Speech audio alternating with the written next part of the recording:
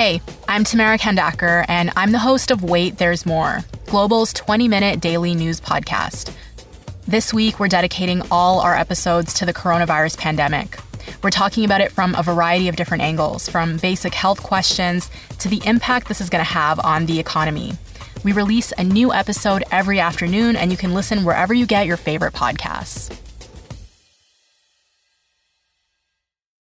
This is the John McComb Show on demand. Subscribe now on iTunes. Listen to the show live each weekday morning, 5:30 to 10 on 980 CKNW and through the Radio Player app. When we talk about a Vancouver Canucks rebuild, we are talking about a process that takes years. It's kind of like knocking down an entire block and building high rises. It takes time. You just can't add water and they spring up like plants. But the Vancouver Whitecaps tried to do their rebuild in about 3 months.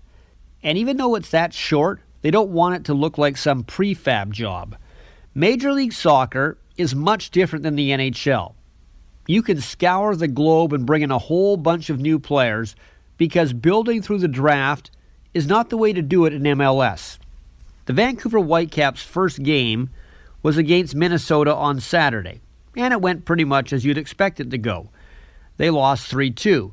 Now, a lot of the Whitecaps' new guys got here late, so the full squad really didn't have a lot of time to practice together.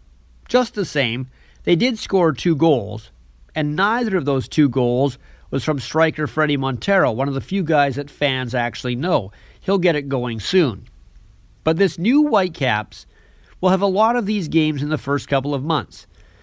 But as we all know, this change had to happen. Last year's team was a mess. They were disjointed in other ways. They weren't getting along. There were cliques within cliques, and Carl Robinson could not straighten it out. Mark DeSantos is a different coach. He has different methods, and quite frankly, even though the Whitecaps didn't win on opening day, I like what he's doing. He decided not to work with what Robinson had. Now, we don't know if DeSantos' guys will succeed, and one game isn't anything to go on, but the play of South Korean midfielder Hwang In-bum was good. He's young. He has excellent technical skills, and he got better as the first game went on. And one of the few returnees from last year, Jordi Reyna, looked okay in DeSantos' system, which is a completely different system than Robinson's. The 2019 Whitecaps are supposed to keep possession more and pressure upfield, and that will take a while for some players to get comfortable with. They have to get over the fear of getting too far away from their own goal. But at least DeSantos is delivering on his vow to make this team different and not to redo the disaster that was 2018.